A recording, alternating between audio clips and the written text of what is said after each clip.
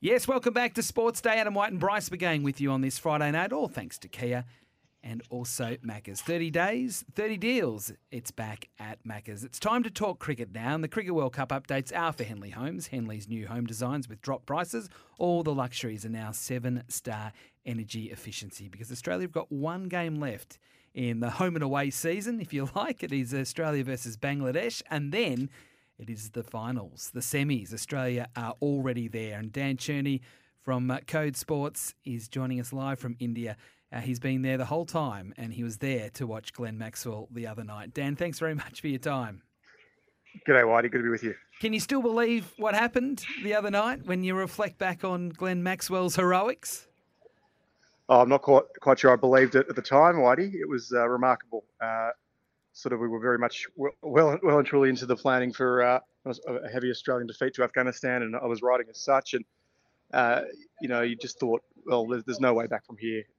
Glenn Maxwell's a remarkable player, but even so, you wouldn't have thought that they would come anywhere near pulling off what they did. When I say they, really, it was a one-man show, wasn't it? I know Pat Cummins played an important support role, but clearly without Glenn Maxwell, they don't come anywhere near doing what they did. And I thought a couple of weeks ago against the Netherlands was going to be his signature innings, but really that just proved to be the undercard. This was an extraordinary knock, and I think the tributes in the days since have suggested that it's probably the greatest one-day national innings of all time, certainly from an Australian perspective. I just can't see how any previous knock surpasses it, and I've had a look through, and there have been some greats, don't get me wrong, the likes of Michael Bevan and Adam Gilchrist, Ricky Ponting, Dean Jones, Steve Waugh, but I think this takes the cake. So extraordinary. Oh, sorry, buddy. Yeah, no. So Bryce and I were talking about this a little bit earlier in the show, just about watching it on television and just being gobsmacked what we were actually seeing. But to be there live, you knew the circumference of the ground, you knew the conditions, the atmosphere, obviously Glenn cramping. Just take us through all that was going on and you being there, what it was like. Yeah, it's sort of surreal, and just sort of pacing back. I was going to say like a car crash. It all happens in slow motion. Maybe a car crash for Afghanistan, certainly not for Australia. It was sort of a car rescue, so to speak. But look, even just sort of the little things. We just to paint the picture. Sort of we got served. They served dinner relatively late in the press box in India. I sort of went for a bite at about 8:30. I thought, I was going to come back and just sort of finish off what was shaping as a certain match report. And didn't even step out. I was still watching the game. Just sort of stepped to the back of the area for 10 minutes. And just in that moment, it sort of started to dawn. Oh, surely not. You just start to talk to a couple of the other journos and think, could this actually happen? And you look around and Glenn Maxwell can club sixes. I mean that's not. And can hit it to all parts of the ground. That itself was not a surprise, but it was just the consistency with which he was doing it. And I think the other thing was that Afghanistan were bowling so well in the first half of the innings. I mean, Maxwell himself was out almost out a few times. I mean, he really should have been out on 33, put down, and it should have been all over then. When Mujib dropped him at short final leg, that was a real sitter, and then there were a couple of other near misses. But no, I think overall, it just started to dawn that this could actually happen. And, Afghanistan started to err. I mean, Maxwell was cramping significantly. I mean, it really did look like he wasn't going to be able to go on. I mean, when he went down on 147, it was as though he'd been shot. He was spasming. It was violent, really. It was quite distressing for a moment. But, I mean, it was one of those press boxes where people you just wow every few seconds or every few minutes. And there's audible gasps and there are claps from the other side of the press box from Indian journalists, and maybe that's more cultural here, but it was just shock and just complete bewilderment at what you were seeing and awe by the end, and you really did feel privileged to be there. Dan, do you think this, from an Australian team perspective, sets them up with enormous confidence? I know it's only one man, but do they feel ultra confident when they're batting maybe ahead of him, that they can play with complete freedom knowing that he's to come? He's also scored the fastest ever 100 in a World Cup this tournament as well. So do you think it has this shared confidence now within the group? Yeah, it's a good question, Bryce. I mean, I think you can look at this either way. That, yes, it was an extraordinary effort and should have a lot of should give them plenty of confidence that Glenn Maxwell can pull them out from any scenario, and maybe that it does become a bit of a Michael Bevan type complex, or Mike Hussey, where you just have that, or even Ben Stokes from an English perspective, where you have that faith that as bad as things are, you've still got Maxwell there to somehow find a way. But by the same token, they were 7 for 91 against Afghanistan and in a world of trouble. And there are some other areas up the order and with the ball as well where things aren't going quite that swimmingly now. That is harsh because they've won 6 in a row. They booked a spot in the semi-finals. So there's more going right than wrong. But you just hope, and look, you have faith in the Australian team set up that it won't paper over the cracks, and that some of the areas perhaps up the order, which haven't been going quite as well, will not be glossed over in the wake of Glenn Maxwell's extraordinary knock the other night. Put your selector hat on, Dan. What would you do, Steve Smith, to come back in, given that he missed the game through vertigo, trusting that he's okay to play? What would you do? What would the lineup look to you? Because it hasn't fired at all cylinders all the time. Yeah, and really, it's going to be the first time. Well, it should be the first time that, and I don't think they'll all be right for tomorrow. I think they'll rest one or two. I don't quite know who yet, but I wouldn't be surprised if Sean Abbott got to go for this game against Bangladesh, which is effectively a dead rubber. Not so much for Bangladesh, who are still trying to keep their head above water from a Champions Trophy qualification spot. But when you do look ahead to the next week's semi-final against South Africa, and you expect them all to be ready, I think it probably comes down to a choice between Marnus Labuschagne and Marcus Stoinis for team balance. I think the rest of the team just about picks itself now. I know Steve Smith hasn't had a great World Cup, but I just think he's, as the champion that he is, and his ODI record, that if he's fit, he has to be picked. And I think he's played some reasonable innings in this tournament. He's got out in some strange ways, but I would back him in, and you just couldn't leave him out for a semi-final. So, as I said, it does come down to whether you want that just extra batting depth with Marnus. And look, Australia haven't batted out their overs with all that great consistency. So, you could say, well, Marnus doesn't score that quickly, but if you're not batting at the overs, it doesn't really matter. Whereas Stoinis is an interesting one. His batting has been, very hit and miss. He's had a couple of nice cameos towards the end of the innings, but, you wouldn't say he's bankable. And then with the ball, well, he's barely been used. I mean, I think it's 14 overs or so in 5 games. So you're really only getting a few overs out of him.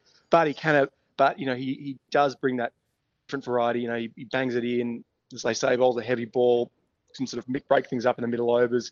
So it probably comes down to the pitch, I think, and whether they think that it's going to be a more batting friendly or bowling friendly deck, and it becomes sort of a game day or game eve decision. I don't have a really strong view either way. I suspect that they will err towards Stoinis because they just think that even though Glenn Maxwell's had a great tournament, a very good tournament with the ball, that you could see South Africa sort of get away from him, and then you might want an extra bowling option up your sleeve. I know they got Mitch Marsh and Travis Head, so there are some options there, but I just reckon they'll go with Stoinis. But I'm still not sure that's the right way to go because. By the same token, if you're 2 or 3 down, Marnus, while he's not a hair in that respect, he does, solidify the batting, and he can still strike at sort of 80, 85, and that might still be enough in a tight semi-final. We're talking to Dan Cherney live from India for Code Sports, and Dan, I'm interested. You sort of touched on it before about the bowling. That's where I'm worried about Australia going into the semi-finals with the firepower that South Africa has got, and obviously just the complete class of India. We haven't really fired on all cylinders with the bowling. Do you think that is a concern going into the back end of the tournament? Oh yeah, I think it is, Whitey. Look, I think if you look at the Australia's tournament, the ball as a whole, it's been patchy. They've been very reliant on Adam Zampa, who started the tournament poorly, it must be said, and then had that fantastic run of 5 or so games where he kept on taking 3s and 4s and overcame all manner of ailments to star with the ball consistently and take wickets in the middle overs. They haven't struck consistently up the front. I mean, they did so against India in that first game when they were defending a small total, and Josh Hazlewood and Mitchell Starc took wickets early. And then obviously Starc took that wicket of Johnny Bairstow first ball against England, which is probably a bit lucky down the leg side. But I think overall it hasn't quite struck consistently or hit consistently. And Stark's probably the biggest one there that needs to lift. I mean, and I'm loath to criticise Mitchell Starc as a white ball bowler because he is an absolute champion. And whatever happens from here throughout the rest of the World Cup, he will go down as a white ball great for Australia. He was a superstar in 2015 and 2019, but his white ball form, he's probably not the white ball player that he was, and he doesn't necessarily need to be. He just needs to be, just a bit tighter, a bit less wayward. If you can take one wicket in the power play, that will make a big difference. I think Josh Hazlewood's done a pretty good job all the way through. He's been pretty tight. He not like he's taking huge bags, but he's chipping in for one or two at most games. Pat Cummins has been hit and miss a bit too, but made some really crucial interjections as sort of a role player in through the middle overs and a little bit at the death. He's not the test. He doesn't bowl like he does in Test cricket. He mixes it up, variations, bowls some short balls. A bit like he did during the Ashes, just having to be a bit creative. And then Maxwell, who's done a pretty good job. So look, the bowling, it hasn't been a disaster by any stretch, but they're also not going to necessarily. You wouldn't want to have to keep relying on the top side to make 367 or 388 like they did against Pakistan and New Zealand, respectively. You want to be able to sort of defend 300 odd, and at the moment I have my doubts against a South African side that has huge firepower, albeit is not a very good chasing team. Yeah, well, that was the question I was going to ask you, Dan. Is that just a strategic play that they forced South Africa to do that? The two games they've lost have been chasing, they've lost the direction and maybe felt the scoreboard pressure. Is that just automatic by Australia? Win the toss, bat first, put up any score and look to defend it? Yeah, look, I think so, Bryce. I think if you look at both Australia and South Africa on paper, now I know Glenn Maxwell got them out of a huge hole the other night, but they have tended to bat better first. And yes, you obviously want to look at the conditions. It's likely going to be in Kolkata this week. But I think you given South Africa and how poor they have been as a chasing side, and more to the point, how brilliant they are at batting first, and especially, I know it's a bit of a cliche, but when you look at a semi-final and South Africa's history in that format, you prefer them to be batting second, just in terms of the mental barrier there for the Proteas, which is obviously generations old from their perspective. So I think so. I mean, yeah, look, I'd be very surprised if South Africa won the toss and didn't bat first. I'd be very surprised if Australia won the toss and didn't do the same. Now, that's not to say that the toss will be the determining factor in the game, but I think the stats would suggest that it's a reasonable advantage either way. Last one, Dan, just on the whole India feeling. They haven't lost a game. They're playing a World Cup at home. Do you feel that the pressure is building on India? Is the interest in the World Cup improving or getting more emotional as they continue to go along on this unbeaten sequence? Yeah, like I was flicking through the TV channels yesterday. I won't say flicking, I'm flicking between Star Sports 1, 2 to 27. But they have...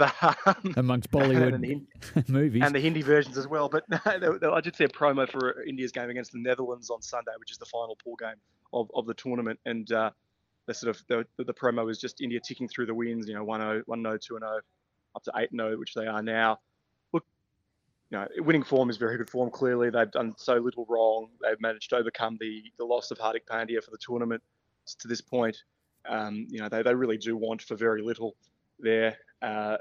Look, the pressure is mounting. The pressure will be immense come semi-final day, almost certainly in Mumbai against New Zealand now, who did knock them off famously in similar circumstances 4 years ago in England. But you look around. It's Diwali this weekend, so it's a real party feeling around, or celebratory feeling around where I'm in Pune, and I'd imagine around the whole country. But the pressure's going to be immense. But by the same token, you could say that the pressure's always immense on Indian cricket. It's been a long time since they've won an ICC event. You have to go back to 2013, the Champions Trophy, and then if you look at that, it's probably a second-tier tournament. It's since 2011 when they won the World Cup on home soil. When MS Dhoni finished it in style, as Ravi Shastri famously said at the Wankhede Stadium. They've lost a lot of finals and semi-finals of ICC events, even as recently as the World Test Championship final to Australia back at the Oval in June. So, yeah, the pressure will be huge, but, they couldn't have really done much more. The preparation has been just about perfect with the exception of Pandya's injury. And I still think they're the team to beat. I still think they will win it. But, it is one-day cricket. One or two special performances from another team, pressure gets to one or two of the Indian players and things change dramatically. So on form, they should win it, but, the margins are not huge here. Dan, as always, appreciate your time on SN 1116. Enjoy tomorrow night's last match in the pool stage or the round robin stage or the home and away stage, whatever we're calling it, because everyone's playing each other once, with Australia taking on Bangladesh, and then next week the finals. It should be a terrific ending. No worries. We're looking forward to the Brownlow on Monday night. Absolutely. Dan Cherney joining us there live from India. The Cricket World Cup updates for Henley Homes. Henley, new 7-star house designs with dropped prices. We'll be back with more right after this.